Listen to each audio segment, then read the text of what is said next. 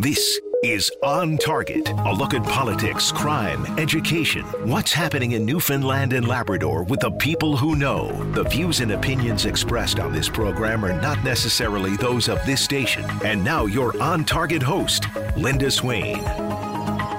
And good afternoon, everyone, and a very happy birthday to my colleague Brian Medore, who is going to be enjoying the Growlers game tonight. All the best to you, of course. Well, earlier this week, the Health Standards Organization released new updated standards for long-term care homes. The aim is to provide residents of long-term care facilities with the best quality of care possible, and conversations are already underway between the federal and provincial governments about improvements.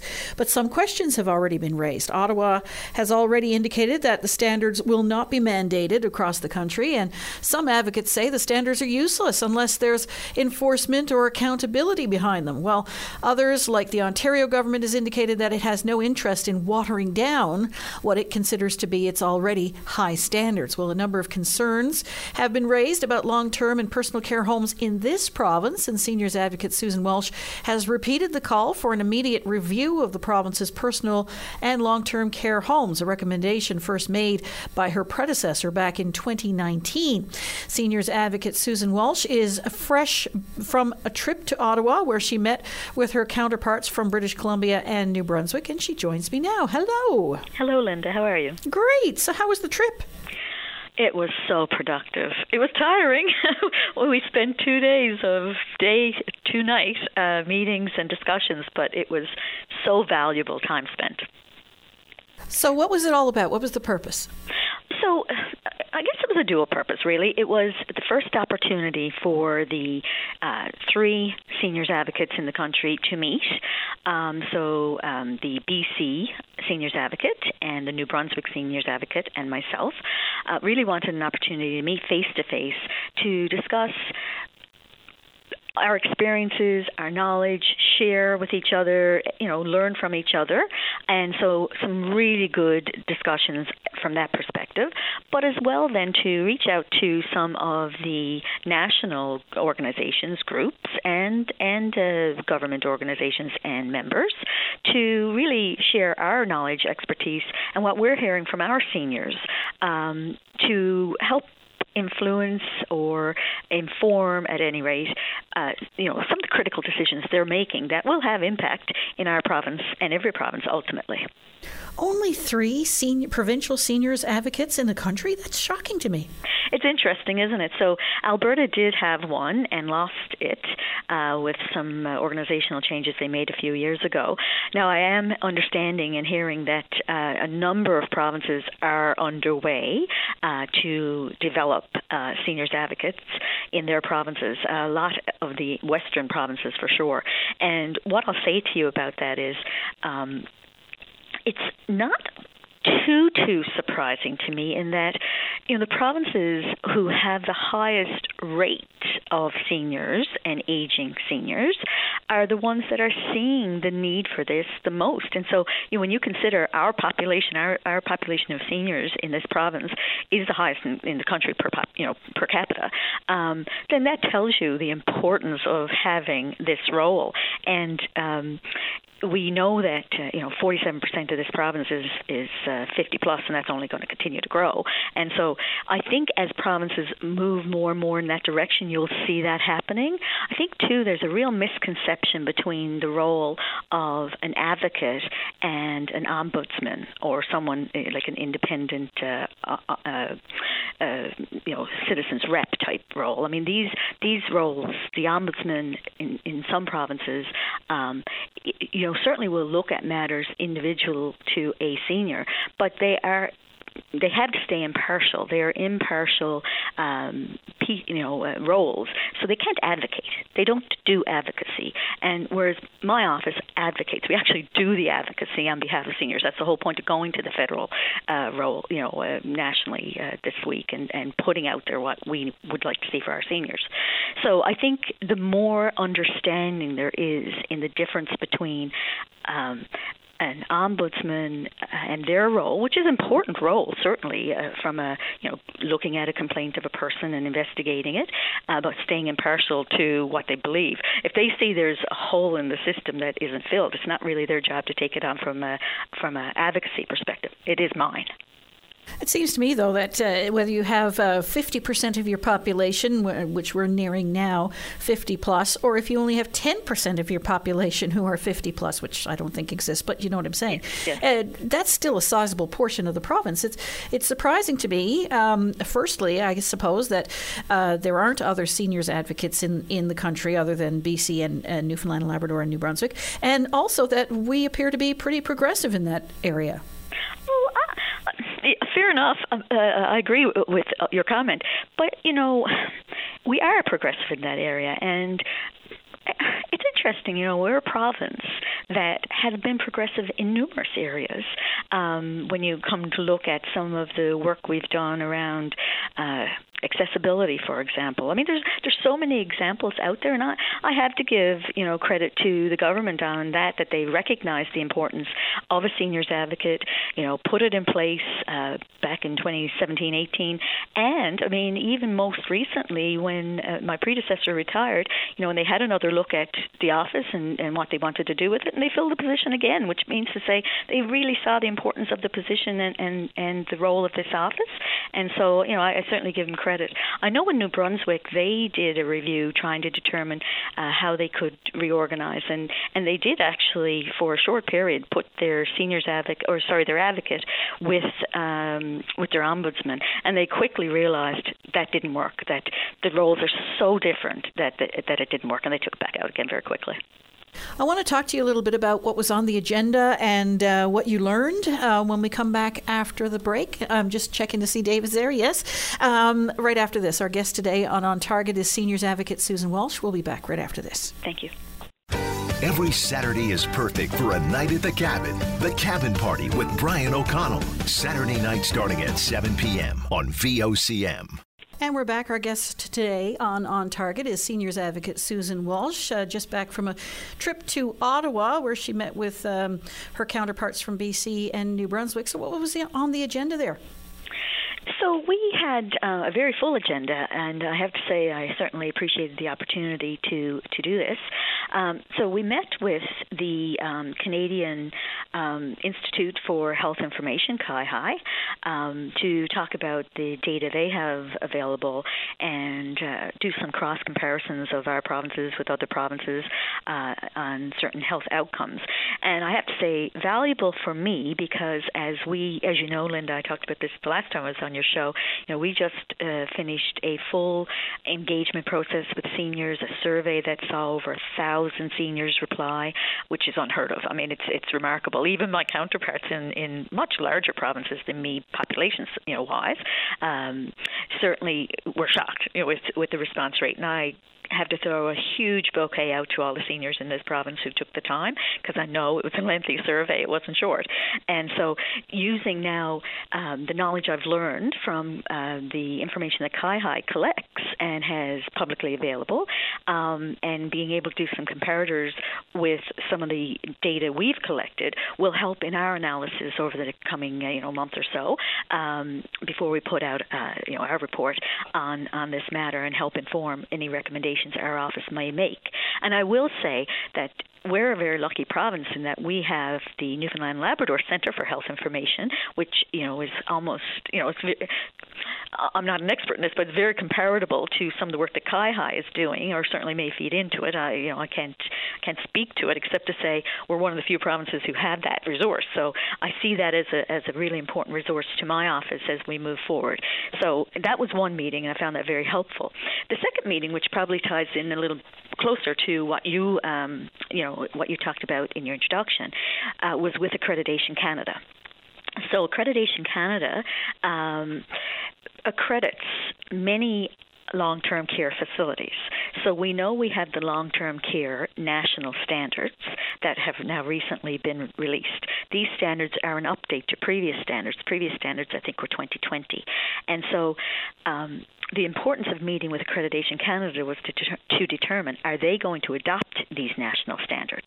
Because if they are, and we've confirmed they are, then any province that uses Accreditation Canada to accredit their long-term care facilities will automatically, as my understanding from Accreditation Canada, will automatically now adhere to these standards.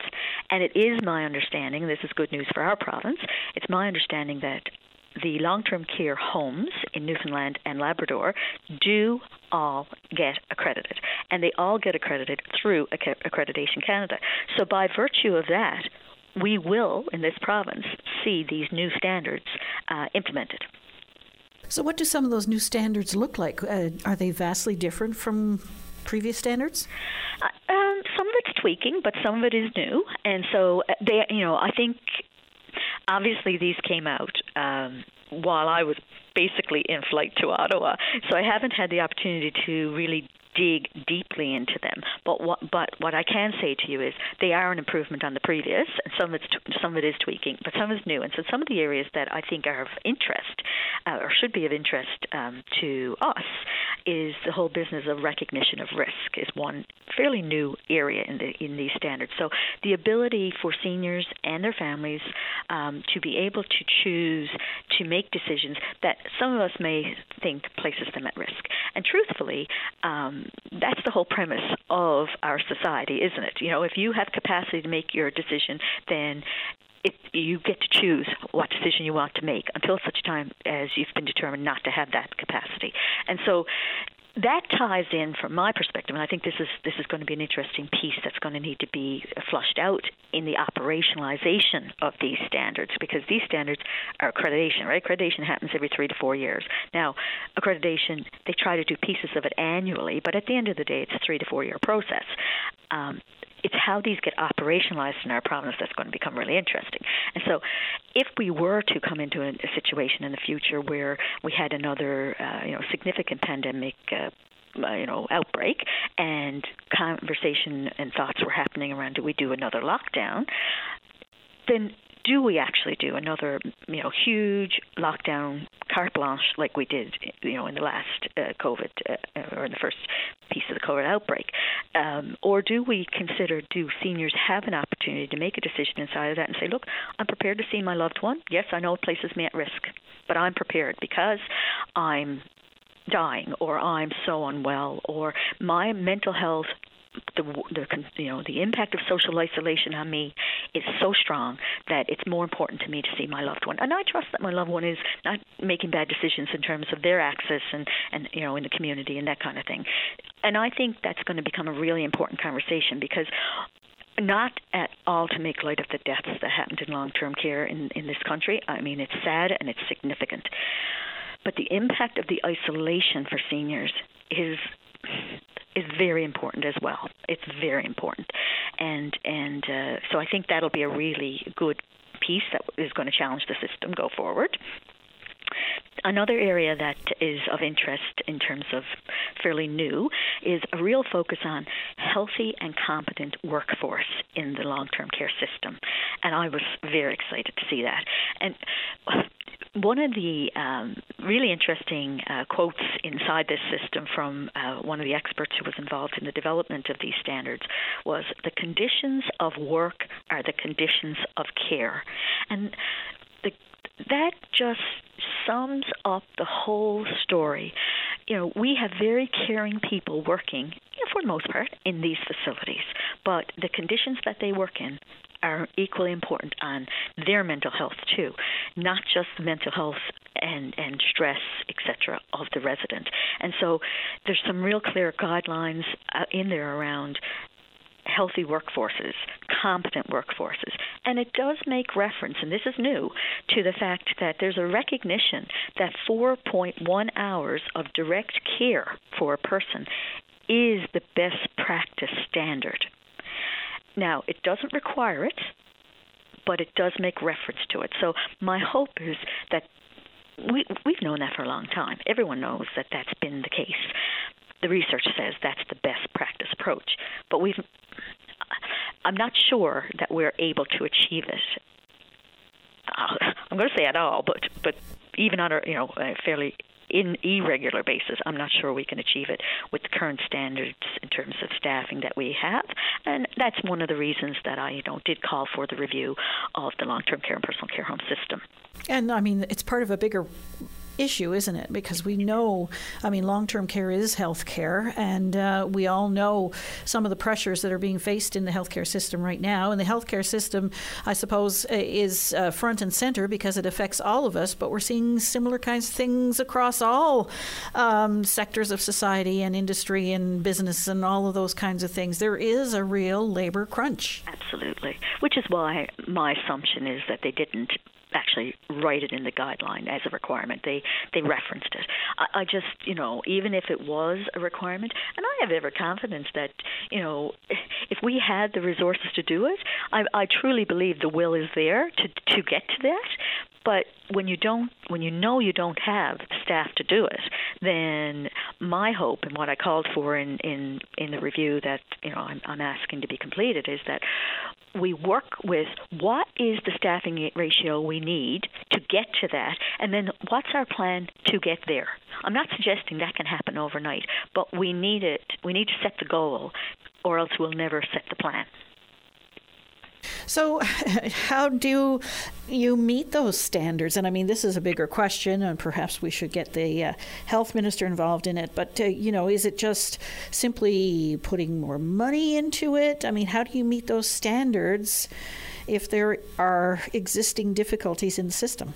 Well, and I think that's the point. I think that's the whole point of doing the review. I think that it's so timely. I think the call for that review is timely with these standards. I think the fact that we know. So another meeting we had, the seniors advocates had, was with Minister Cara, who's the federal minister for seniors in the country. And one of the things she talked about is the fact that there's $3 billion on the table to support the implementation of these standards for provinces and territories. So, money is not going to solve everything. I recognize that. It's a bigger picture. It's about the structure. It's about how we manage the setup of the structure to reach that. So, do we put more seats in the LPN, the PCA system? Do we ensure that we're encouraging people to go into those professions? There's so many layers to this. So it's really about the review I've called for, developing, what are all the components that will get us to what this system should look like? And now let's set the plan and start to work toward it. It's not an overnight answer. I truly understand that and recognize it. But if we don't set the plan, we're not going to get there. And it also is, we have these high-level accreditation standards. So we know that there are operational standards for long-term care and personal care, but they need to be now reviewed against these accreditation standards, and then what the plan is go forward for the review and the outcome of what we want the system to look like, and then they need to get implemented and supported. And I want to talk to you a little bit more about the review itself when we come back after the break. Our guest today on Target is seniors advocate Susan Walsh. We'll be back right after this. Nutrition, exercise, keeping the cold at bay. Whatever keeps you feeling great, the Wellness and Healthy Lifestyle Show on your VOCM. And we're back. Our guest today on Target is seniors advocate Susan Walsh. And you mentioned the review, and you reiterated the seniors advocates call, the first one being your predecessor back in 2019, for a review, a comprehensive one of personal care and long-term care homes in the province. So where does it stand now? So I did write the minister and, of course, put out a media release about this October 20th of 2022. I understand since then that the minister has made a commitment to review both the personal care home and long-term care home systems. I'm pleased with that.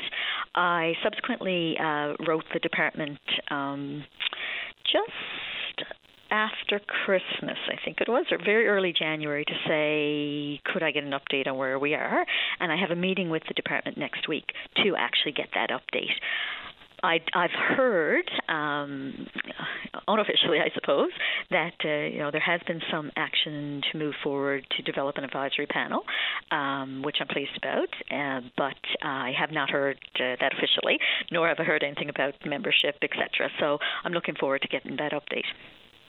How do long-term care and personal care homes differ for people who may not know? So the long-term care homes are part of really the health system. They're provided through the regional health authorities directly. We don't have private. We may have one private long-term care home in the province. The rest are all run by government, indirectly through the authority. But the personal care home system is more of an owner-operated type arrangement, and it certainly is for the level of care would be less. So it would not have people with the same level of nursing home, I'll say, just because that's the term probably most understood, level care. I'm not saying they don't, because I think they try to provide whatever service they possibly can and keep people there. But at the end of the day, it's really not intended to be that same higher level of care that you would expect to see in a long-term care facility.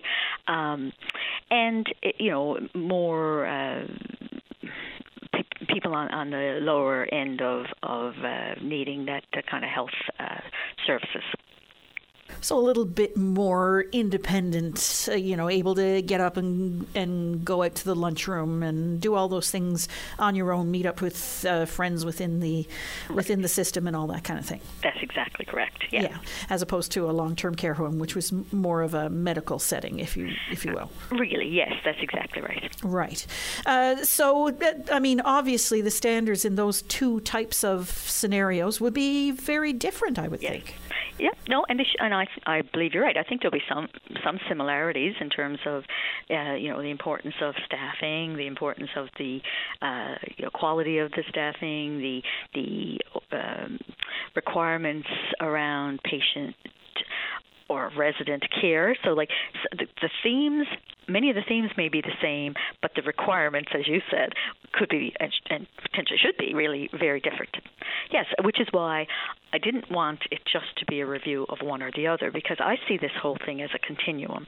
I see, the home supports to keep people well supported in their communities with access to their communities, but able to remain in their own homes in the community is, one piece of this pie and an important, probably in some ways the most important piece, because it's really where most seniors want to stay, and we in the discussions I've had when I've been doing my consultations is we use the word transpire in your own home, and most seniors that's the answer. That's exactly where they want to be to the end, and but they want it with quality as they deserve. And so that's one piece. And then you see lots of times people move then into different settings if they have to move out of their own home, which would include the personal care home system would certainly be part of that. And then when they can no longer be maintained in the personal care home system because their health needs, their ambulation, some of these things, their acuity of care gets to a point that it really needs more of a nursing type, more institutional health care, and I hate to use that word, but sometimes it draws the picture for people to understand. Then they move on to the long-term care. So it's a full continuum from my perspective. Right, and we've to now our conversation is focused mainly on the personal care and long-term care settings, more institutional type care, if you will. But when it comes to aging, most people want to do it in their homes, as you rightly just pointed out. So where are we with home care and the delivery of home care?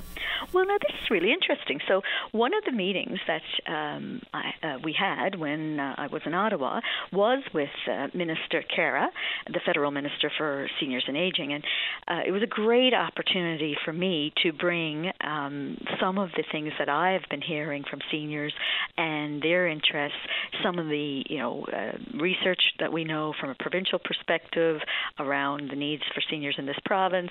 We have a unique perspective in this province because we have such an aging population, and as a consequence, it gives value. And I suppose I was pleased that there was a real interest to hear from me as the seniors advocate, because we are leading the country in the issues related to seniors.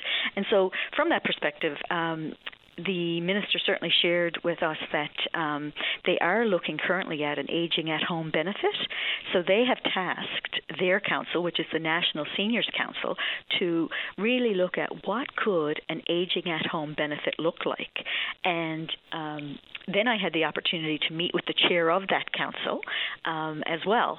And I'm really pleased to have had the opportunity, and she really did listen to some of the unique perspectives that I could bring to the table around the rural issues in this province. And so while that council is still, I wouldn't say early days, but they're certainly maybe halfway through their work. They've done a lot of research. They are in the process of doing consultations, and I did ask, and they certainly are committed to, when they get their consultation information available, I will get access to that, and I'll get that out to the seniors in this province, so that and service providers and family members, so that they can have input into what this council is doing to make recommendations around what a national aging at home benefit could look like.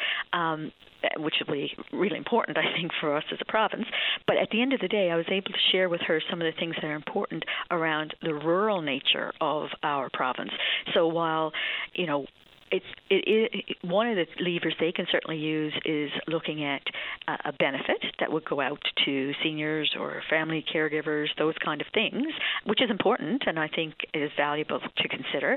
But they can also look at the infrastructure to support the needs of seniors to reside at home. And we had a really good dialogue, which was well informed through my consultations around, those services that really are required to keep people firstly safely at home, then well at home, and then well in the community. And so things like, yes, of course you need personal care, home services. That's what everyone would think about first. But you also may need someone to come in and cook a meal. You might also need someone to clean your home. You might also need someone to fix your shingles. You might also need someone to shovel your driveway. So all those things, let's not limit it down to just thinking about home support in its traditional sense, which, would be respite or personal care. In addition to that, don't make an assumption, this is some of the messaging I provided, don't make an assumption that there's an agency out there to hire, because there isn't. And if there is, many of them, what I'm hearing, are overwhelmed with the need and struggling to get the staff to provide the service. So, and it may be easier, a little easier in larger centers, and I think the agencies are really doing a lot of work to try to recruit people. But I mean, as you said earlier, recruitment of staff everywhere is a challenge. So we got to think outside the box in rural Newfoundland and Labrador, because, a senior living in a rural community, there might be 5 people needing this service, and there might not be an agency to call upon. So how do we encourage other ways to get that help? And what I'm hearing currently is it's seniors, younger seniors, who are helping the older seniors right now. The younger seniors are coming and shoveling the driveway if there's no family available. And, we know lots of times families are, working shift work, they're out of province working. Sometimes they've moved to where the work is. So that was one area that was really wonderful to be able to talk about. The other area that I shared with the federal minister is that we know the 10% increase to the OAS for the old age security benefit for seniors 75 plus. That was helpful.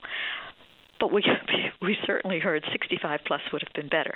And so I did share that with her, and she did talk about the fact that they are reviewing the GIS, which, of course, the GIS goes to a smaller proportion of seniors than the OAS, but it is certainly targeted towards seniors who need it the most, and that they're looking at that and the options there. And so I was pleased with that and encouraged, certainly that. And of course, the other piece that we already talked about, that we had a little conversation about the national long-term care standards and how provinces would be supported to implement these and operationalize them. And I make that distinction because implementing it from the accreditation perspective is different than really operationalizing them on the ground, and that we've got to look at the infrastructure available to support that. As you talked about, it's okay to say, we should have 4.1 hours, the national standard. But if you can't get the staff, you can't get the staff. So deal with the fact you can't get the staff. How are we going to get that? How are we going to resolve that? And that's where some of these federal resources could come in. I want to explore that whole idea of an aging at home benefit when we come back after the break, because I find that whole concept interesting in terms of the fact that so many seniors are living below the poverty line, if not, and some of them are at the poverty line, and why this isn't something that has been conceived of prior to this, instead of just people finding it economically unfeasible to stay in their homes and having to move on to personal care or long-term care homes or whatever the case may be. When we come back after the break, our guest today on Target is Seniors Advocate Susan Walsh. We'll be back right after this. Your VOCM mornings with Jerry Lynn Mackey and Ben Murphy, 5:30 to 9 a.m. weekdays on your VOCM. And we're back. Our guest today on Target is the Seniors Advocate Susan Walsh. And Susan, you were mentioning you were speaking with the federal minister about this aging at home benefit. And again, it's somewhat surprising that we're in 2023 now, and this is something that governments are contemplating when, we've known about the demographics for ever so long now, and seniors are a vital part of our society. Is it because we tend to overlook seniors, or that their needs have always been sort of relegated to family members, if you will? Interesting question. I guess from our province's perspective, we know that many of the carers of seniors, when they get to the point they need care, are their family members. So, and the provision of these services are a provincial responsibility. So from a federal perspective, I imagine they struggled with how they put their foot in the water. They don't have a natural lever for home support. But I hope that the answer is that the provinces may have been the ones who've put the push toward the federal government to think about how they might get supported in this, because it's such an issue right across the country. But I truly don't know why it's we're here today in 2023 finally looking at this, but I'm just glad we are. At the end of the day, I'm glad we are. I'm glad that they're really thinking about, and I suppose too, in our province, our perspective would be, wow, like they're only now thinking about it. But you have to remember, we're the province that's leading, unfortunately, in some ways, the country around an aging population. So maybe other provinces are catching up to where we are. And, I read something recently that there's a piece of research around, concern that the Canadian average around, the age of the population could reach as high as 40-something% or nearly 50%, in such and such a year. It was that kind of, and I thought, sure, we're already there as a province. We're already there. 47% is 50 plus. So, where we are is ahead of where I think some of the other provinces are, and so we are grappling with how we support seniors who deserve to be supported. When you think about where we are as a province is of credit to much of the work that seniors have done for many, many years, and raising their families and adding to the population, all those good things that people have wanted, and taking care of, being the carers and being the volunteers. And so maybe we're just ahead of the game, and that's a good thing. As it relates to this benefit, I think it's great that the federal government are looking at it. I think it's wonderful that they've assigned it to the National Seniors Council for research and recommendation, because that is a committee that is national in nature. It has numerous experts from across the country, and they aren't they're able to think outside the box as a consequence. So it was wonderful for us as seniors advocates to be able to meet with the chair and provide some of our thoughts around what the benefit should look like, the considerations that they should really be thinking about as they move forward. And as I said, it was really important to me to bring that rural perspective to the discussion. Oftentimes I worry that larger centers in the country, and not just larger provinces, but then larger centers like Vancouver, Toronto. People always talk about the Greater Toronto area, and yes, of course, these all have struggles and demands. But providing a service in a rural area where the volume makes it challenging to warrant the development of a service, that's unique, and that needs to be considered. And people will talk about the cost of living, and we had this debate. People will talk about the cost of living in Victoria, for example, British Columbia, and consequently should the benefits be higher there.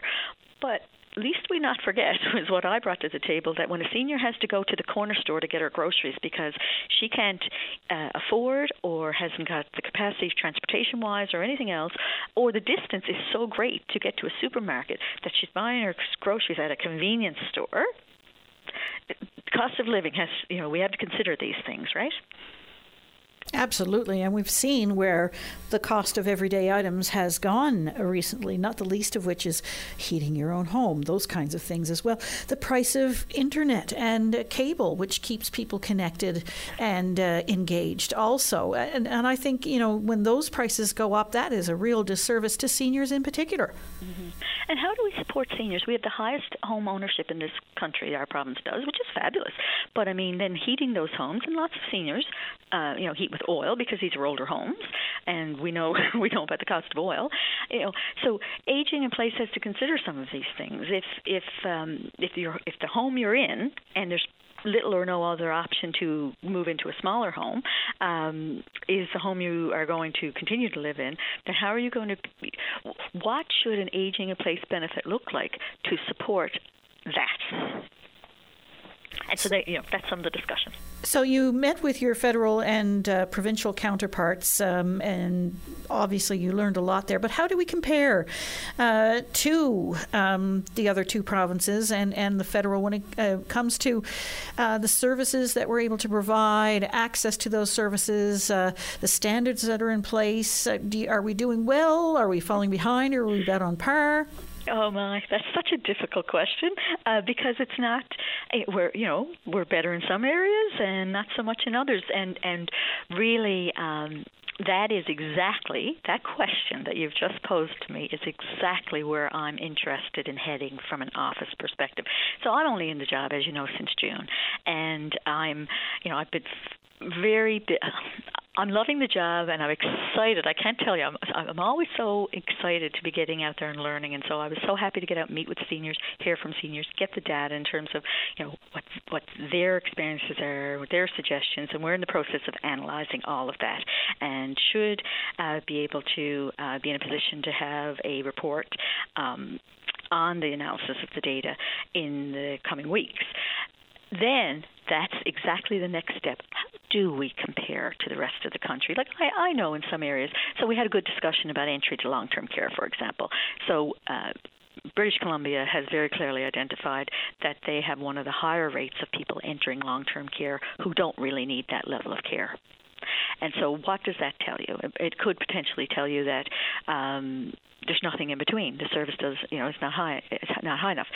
We know that out in British Columbia they pay some of the highest rates for access to home support. Now, we in our province, we do pay a rate for access to home support. It's lower than British Columbia. It's higher than Nova Scotia, and PEI doesn't have one. So they're the kind of areas that I'm interested in getting, really focusing in on from an analysis perspective and getting that information out there so that everybody knows. It's public. It should be public information. And so then what does that mean around the policies and approaches that we should be taking as a province? So the short answer to your question is we're better in some areas, we're worse in others. But what we really need and where I would like our office to be heading next is that analysis put very clearly so people can understand it, and then we know where we need to focus. And the data exists. And of course, we know this overlap between long-term care and healthcare, and what we've seen lately, particularly in the last few years, quite glaringly in some cases, are backlogs in getting patients into long-term care. And of course, that's causing backlogs then in the healthcare system, because people are in beds in a hospital where they should be in a long-term care facility, and then other people can't get in behind for other things, emergency type situations that they could get resolved and then go home again. So where are we with that, and how do we address that? And Linda, it's also gumming up the whole business of the opportunity for couples to be together, because if your spouse is in long-term care, while there is a policy that may enable you to reside, cohabit, the priority is not potentially going to be on the spouse who doesn't need long-term care, even though we know they should be together, my God.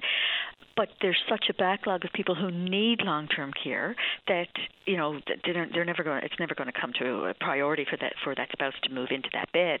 And so yes, all of these areas are exactly where I'm excited to see the review of the long-term care and personal care home system occur. Like, I cannot wait to get the update.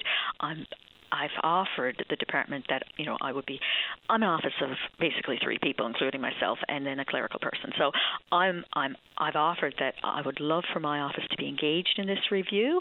I think it'll be important, regardless if I'm engaged or not. I'll certainly be overseeing the outcome and looking for the report and doing my own analysis. But I am very interested in being engaged in that review.